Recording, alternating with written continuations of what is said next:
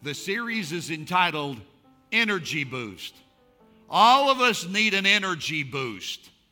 All of us are sometimes at a moment we need that boost to get over a hump. And I have a subtitle to this, Recovering Desire, Restoring Hopes. I'm going to talk today about restoring hopes. When Denise and I were in the early days and we planted this church, we had little babies. When we started the church, we had a 2-month-old and a 3-year-old. And in the early days of planting this church, I just got to say, we were poor. We put everything we could into planning the church, and I was a full-time pastor with less than part-time pay. Denise worked full-time, and we were struggling in those early days. I mean, we never paid anything forward in those days. We just hoped to pay everything back. You know what I'm talking about? Thank God in those days for Taco Bell, they had 49-cent tacos on Sunday. We could go out and take our daughters to Taco Bell and get 49-cent tacos, and that's how we could afford to go out to eat, because most of the time we couldn't afford to go out to eat. So Denise would go down to KFC and just lick other people's fingers. I mean, we were poor. We just couldn't afford to go out and to a restaurant and get something to eat. At that time, with these little kids, meager income, there was a lady. She's in heaven now. She is a saint. Thank God for Mildred Cannon. You've never met her, but she was a saint. Mildred Cannon came over to our house one day, and she brought boxes of clothes for our girls to wear. These were the clothes that her granddaughters, and she had several of them, and as every granddaughter outgrew them and they added to the collection, she just washed and put them in a box. And one day, Mildred Cannon came over and brought us boxes of clothes for our girls to wear. And it was a gift from heaven because we couldn't afford new clothes. It came at the right time. Now, there were all kinds of dresses and socks and outfits, and it was there now. These were hand-me-downs, but we weren't too good for hand-me-downs. Some of the clothes were been washed a few times, so they were slightly faded. There's a few of them that had a stain in a spot that after washing couldn't come out, but it was still fine to wear. There were some of the dresses that the lace or the frill on it had shown a little bit of wear, but that was all right. They were still good. And we were so appreciative to have all of these clothes so our daughters could wear. Again, we couldn't afford clothes. In the early days in the church, we had this lady in the church. I'll call her Sister Dragon, okay? Sister Dragon. She had you ever met somebody that could say good morning and make you mad? You know what I'm talking about? Sister Dragon had a habit. She would see Denise at church on Sundays, and she would belittle our girls to their mom. She would make statements like this to Denise: can't you dress those kids any better than this? I mean, did you even wash that before you bought it? That's so out of style. That's faded. Can't you do a little better job of dressing those girls up? And she had no idea we couldn't afford new clothes. And we were so thankful for the clothes that Mildred Cannon had given us. But this would make Denise so upset. Can you imagine somebody just walking up and insulting your kids to you and how they were? We were just so appreciative of what we had. And I would tell Denise, just stay sweet. Just stay sweet. Maybe one of these days when it comes to water baptism, I'll get her in the tank. I'll quote the New Testament when she's underwater. I don't know. God. Have you lost hope? I want to talk to people about restoring hope today. I entitled the message SOS. SOS means save our souls. And sometimes you can be in the moment where you're going through the routine and everything on the surface looks right, but your soul is crushed and your soul is wounded. And inside you're saying, God, save me from this pain. Storms come. We're going to look at a storm. We're going to look at an incident in the life of Jesus. It's recorded in 3 of the Gospels, Matthew, Mark, and the Gospel of John. It's the account of Jesus walking on the water.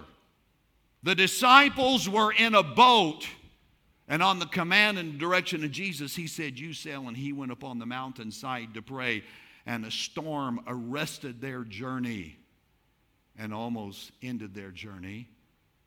Now, the 2 main characters we're going to examine in this are Jesus and Simon Peter. Because Peter's going to get out of the boat, and for a moment he's going to walk on the water, but as it were, he's going to sink. And Jesus is going to rescue him. Now, what's intriguing to me is Simon Peter, the man, one of the characters in this saga, will later on write 2 New Testament books. The epistle of 1st and 2nd Peter. 1 Peter is called by theologians the epistle of hope. Throughout 1 Peter, the recurrence of the theme and word of hope is woven all throughout that book. I asked the question rhetorically, where was it in Simon Peter's life that he grasped the idea that God could take a hopeless situation, turn it around, and restore people's hope? I want to suggest to us, it's this very incident we're going to read in the gospel account. And I think it relates to every one of us in the room. God restoring hope. With that, join me in Matthew chapter number 14. Verse 22 and following. And I'm going to read the entire account because it's full of nuggets and insights for us to really grasp the account and the saga. Get the details. Verse 22, immediately Jesus made the disciples get into the boat. There will be times God will call you to do something you don't want to do. Some of us in the room, Jesus is pressing, he's insisting. He's saying you need to do this, forgive somebody, take another step, get past this, go on. And the Bible says that the disciples, and Jesus made these disciples get into the boat to go ahead of them, go ahead of them to the other side, and he dismissed the crowd. After he had dismissed them, he went on the mountainside by himself to pray. Later that night, he was alone there. And the boat was already a considerable distance from land, buffeted by the waves because the wind was against it. Buffeted by the waves. The word buffeted there is a word in the original language, the Greek language in the New Testament. It's translated, same word elsewhere in the New Testament, as tormented. In other words, it was an excruciating moment. It was the most excruciating place it could ever be. They were at that. The boat was buffeted. It was, as it were, it was a tormenting, torturing experience. Verse 25, shortly before dawn, Jesus went out to them. Shortly before dawn, that means they were all night long. All night long. Walking on the lake. When the disciples saw him walking on the lake, they were terrified. It's a ghost, they said, and they cried out in fear. Jesus immediately said to them, take courage, it is I, don't be afraid. Lord, if it's you, Peter replied, tell me to come to you on the water. Come, he said. Then Peter got down out of the boat, walked on the water, and came towards Jesus. But when he saw the wind, he was afraid, and beginning to sink, he cried out 3 words, Lord, save me. When you don't know what else to pray, this is a good 3-sentence, 3-word prayer. 1 sentence, Lord, save me. When you don't understand and you don't know what to do, just say, Lord, save me. God will hear that prayer. Verse 31, immediately Jesus reached out his hand and caught him. You have little faith, he said. Why do you doubt? In this account, I believe there are insights that can help us understand in moments when our hopes have been crushed. When your self-confidence is so shaken, you're saying, I won't try again. I won't believe again. I won't step out again. I will never put myself out in that. Never again will I be in that situation. The Bible says that Jesus came to them, and when they saw him immediately, they thought he was a ghost. In other words, they thought he was a devil. They didn't understand who was. They didn't discern who he was. I think there's a lesson here for us. There's times you don't understand God, but God will always stand by you. And some of us are there. Something happened in your life and you don't understand. And some of you say, God, why did you let this happen? God, why did you make this happen? Don't assign pain. God's not in the business of punishing you. Don't assign that. But I will tell you, when you can't understand God, God will always stand by you. And there are 2 thoughts I want to drop in your heart in this sharing today. The first thing I want you to see, and it's found in verse 27 through 29, and primarily verse number 29, and I'll phrase it like this. When God says come, there's something he wants us to become. Peter was in the boat and Jesus came by. Peter says, if it's you, Lord, bid me come. Verse 29, and Jesus said, come. Understand, when God says to us, come, there's something he wants us to become. Now, I'm going to ask the question. You answer it in your heart. How long has it been since you've taken that big leap of faith with God? How long has it been since you went beyond the normal? You went beyond the usual. That you went beyond the category. You went beyond what you normally do. You just stepped out of the boat. You went further with God than you've ever gone before. You went beyond what seems even logical or what you're beyond your comfort zone. You just took God at his word.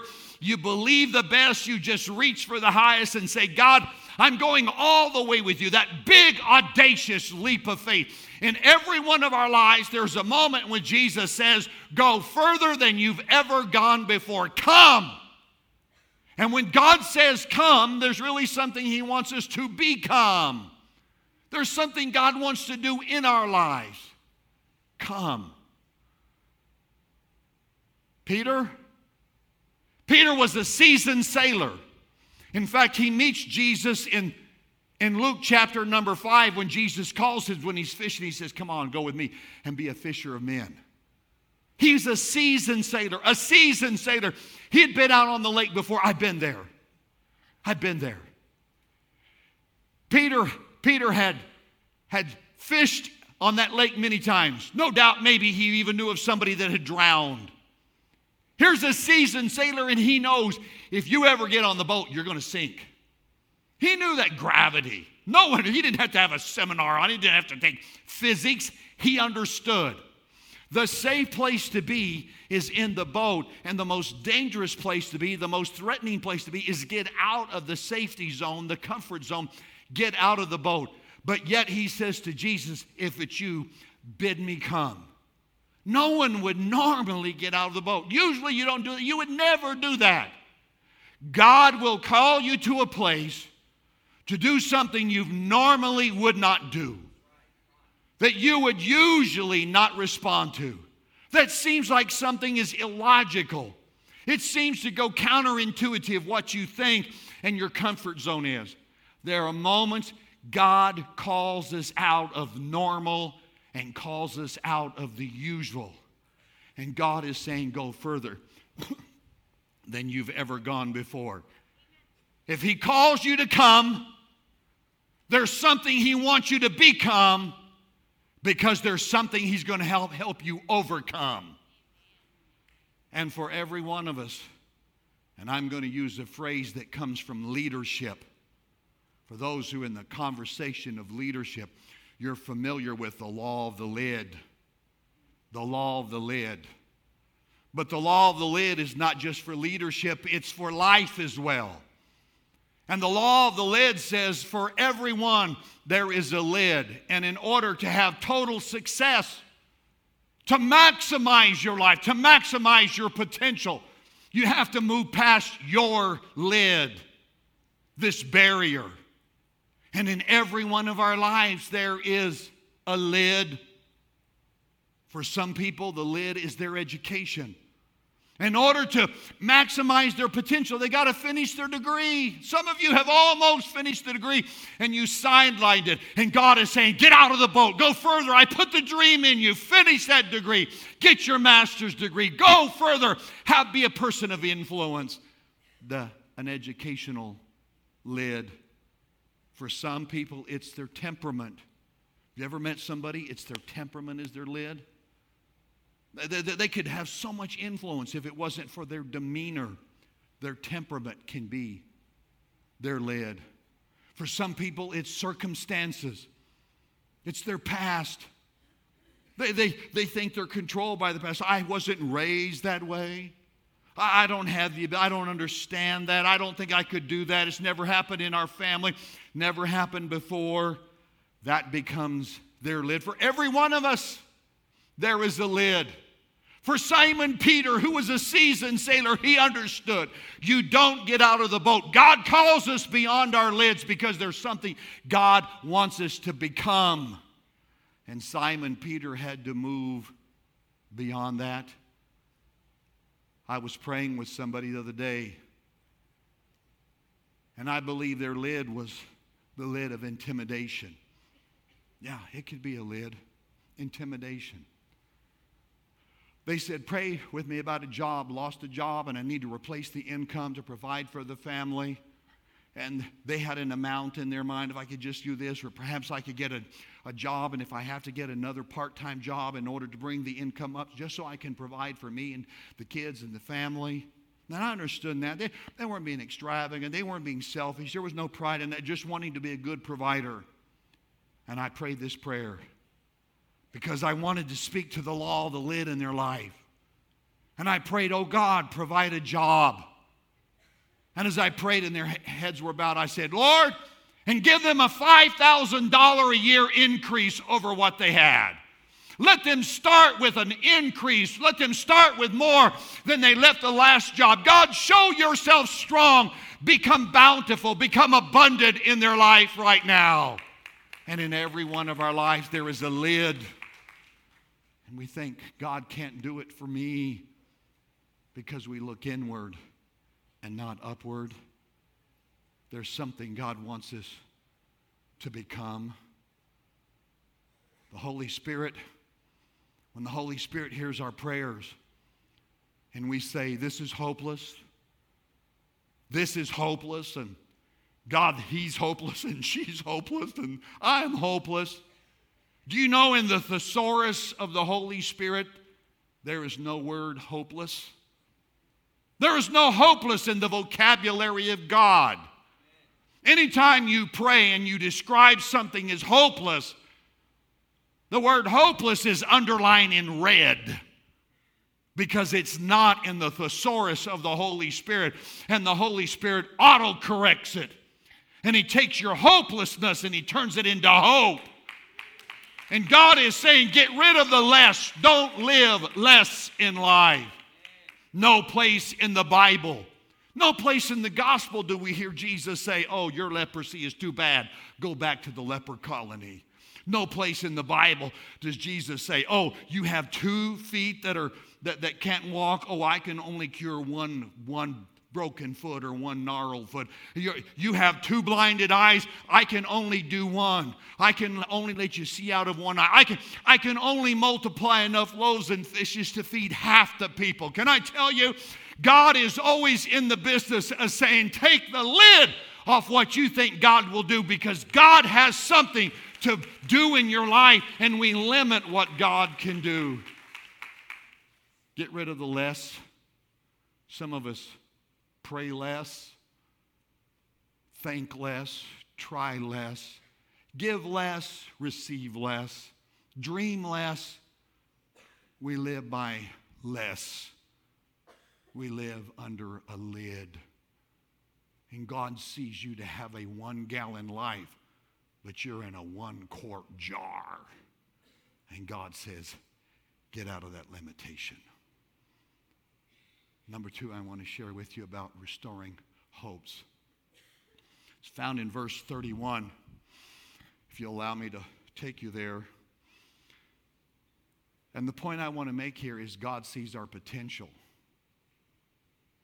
God sees our potential.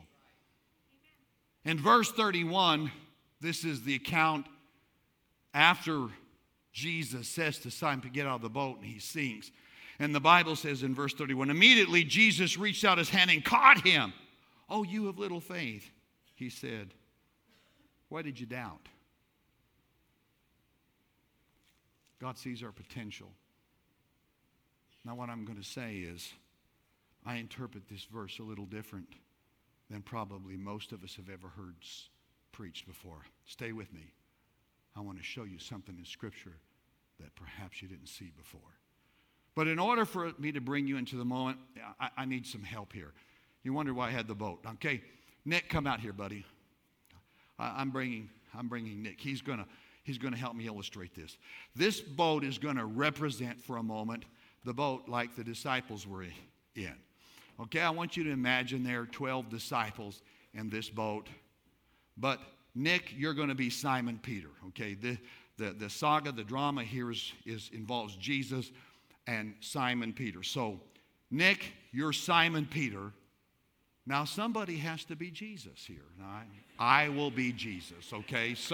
Somebody has to be Jesus, so I'll be Jesus, okay?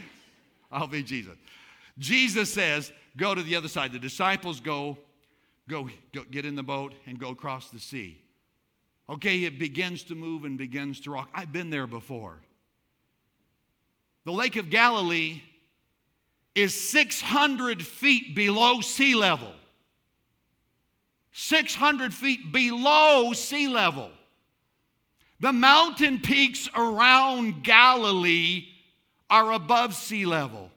So in a very short distance, you go from above sea level to 600 feet below sea level.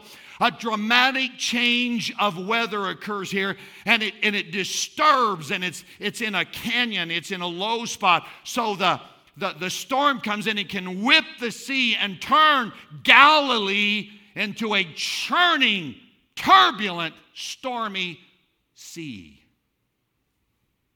We need some storm. Give me some storm, okay? Here's what we have. You're in the boat. There's 11 other disciples with you. You've labored all night long. Your arms are tight. You've worked the oars. You're exhausted. The sea is beating against the boat. The waves and the gales are splashing over. Then all of a sudden, like a cannonball, the gales will jump up and smite that boat, as it were, trying to take it apart. And it's spilling over. They're bailing out water, trying to stay alive. It's a desperate situation. And the Bible says they cry out for fear. One version says, and the disciples cried out with deep-throated shrieks of terror, tormented by the storm. That's the condition they were in. I'll calm the storm now, okay? Can I do that? They're out there. They think they're going to perish. And the Bible says that Jesus came walking to them on the sea. But there's something I want you to see in the Gospel of Mark. Now, what's interesting about the Gospel of Mark, the same account, the same story of Jesus walking on the sea. The Gospel of Mark was penned by John Mark. but was dictated to him by Simon Peter.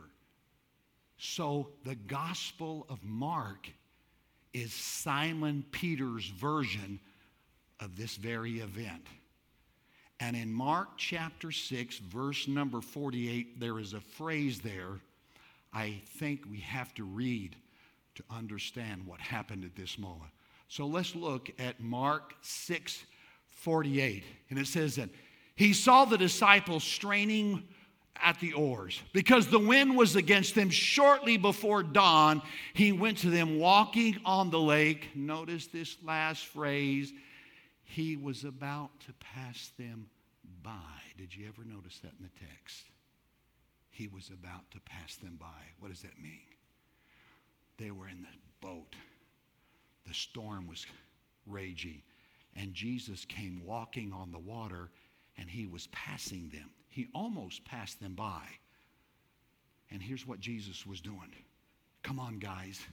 You can do it. Come on. You can do it. You can make this. You're not going to see. Come on. Come on. Follow me. You can make it. You're not going to sink. Come on. Go with me. Keep going. Don't give up. Don't think God won't help you. Come on. And he was about to pass them by. And Simon Peter looked and says, is that you, Lord? If it's you, you bid me come. And Jesus, as he was about to pass them by, turned back. You guys can do it. Come. And Simon Peter gets out of the boat. No sooner does he get out of the boat, he looks at the winds and the waves, and what does the Bible say he does? He begins to sink. Verse 31, Matthew. And Jesus caught him by the hand and lifted him up and said to him, oh, you of little faith, what did you doubt? Most of us think he was correcting Simon Peter. Why did you doubt God? I don't think so. I think he was saying, you never doubted me. You got out of the boat. Why did you doubt yourself? Why did you doubt yourself? I was saying, come on, you can do it. Come on, you can do it. You believe me, but you doubted yourself. Oh, you of little faith. And sometimes in life, in our storms, if I was to go across the audience, can you believe God will do anything? God will do anything. Do you believe God can heal? God can heal anything. Do you believe God can provide? God can provide. Will God do it for you? I don't know. I don't know if my faith is strong enough. I don't know if I know God will do it for others. I just don't know if he'll do it for me. And we doubt ourselves. And if you could see Jesus in your storm, he's doing this. Come on. You can do it. Come on. You can do it. Come on. You can make it. He's saying that to you right now. Someone has said, one ship sails east and another west by the selfsame wind that blows. It's not the gale, but the set of the sail that determines where it goes. The winds of the sea, so the winds of fate as we journey along through life. It's the set of the soul that determines the goal, not the storm or the strife. Amen. Doesn't matter the storm. God can do anything. And God sees your potential. And he's saying, you can make it. You see, God will pull you through if you can stand the pull. Nick, God will pull you through if you can stand the pull. Amen. Simon Peter. Thank you, Nick. You can go. Simon Peter will write his epistle later. He will pen that epistle of hope. And he's going to give us a verse that we've all quoted and probably stood on at some time. Casting all your care upon the Lord. Why? Because he cares for you. Verse 7. Have you ever noticed no one ever quotes verse 6? The verse right before that. What does Simon Peter say, the verse right before, casting all your care upon Jesus because he cares for you? Verse 6 says, and if you will grasp the mighty hand of God, he will pick you up in due season. Where do you think he got that verse from? What do you think is the moment in the ministry and the life of Simon Peter that caused him to pen that at that particular moment? Verse number 6, if you can grasp the mighty hand of God, he will pick you up in due season. And now you can cast your care upon the Lord because he cares for you. It was this moment. Here's what God is saying. You can make it. You can make it. You're going to make it. God sees your potential, and he knows what you can become. I'm going to ask you across the audience, bow your heads and close your eyes as we go into a prayer moment. There are people here in this room right now.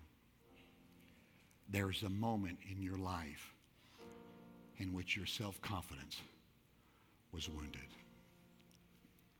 A moment or experience that you feel like stained you. Perhaps you feel like damaged goods. Perhaps you feel like God won't work in your life. God can't. Is there something from the past? Is there something you've gone through that has confined you? And you think it's the reason why God doesn't heal, God doesn't provide, God doesn't open the door, why God, and you've given God all these excuses why he couldn't and shouldn't work in your life. We do that. I want you to know God wants to heal that. God wants to heal the put down. God wants to remove from you the shadow, the haunting shadow of that past thing. You're not controlled by it. It would be Simon Peter in his first epistle that would write, you're not controlled by the dysfunction of the past. And he's going to write, but you've been redeemed by the precious blood of Christ. He's going to write that epistle and he's going to say, you're a royal priesthood. You're a chosen generation. You can see him speaking hope and confidence in people. Why? Because at his weakest moment, he grasped the hand of Jesus and Jesus picked him up. And God wants to heal you of that experience and the torment of that memory.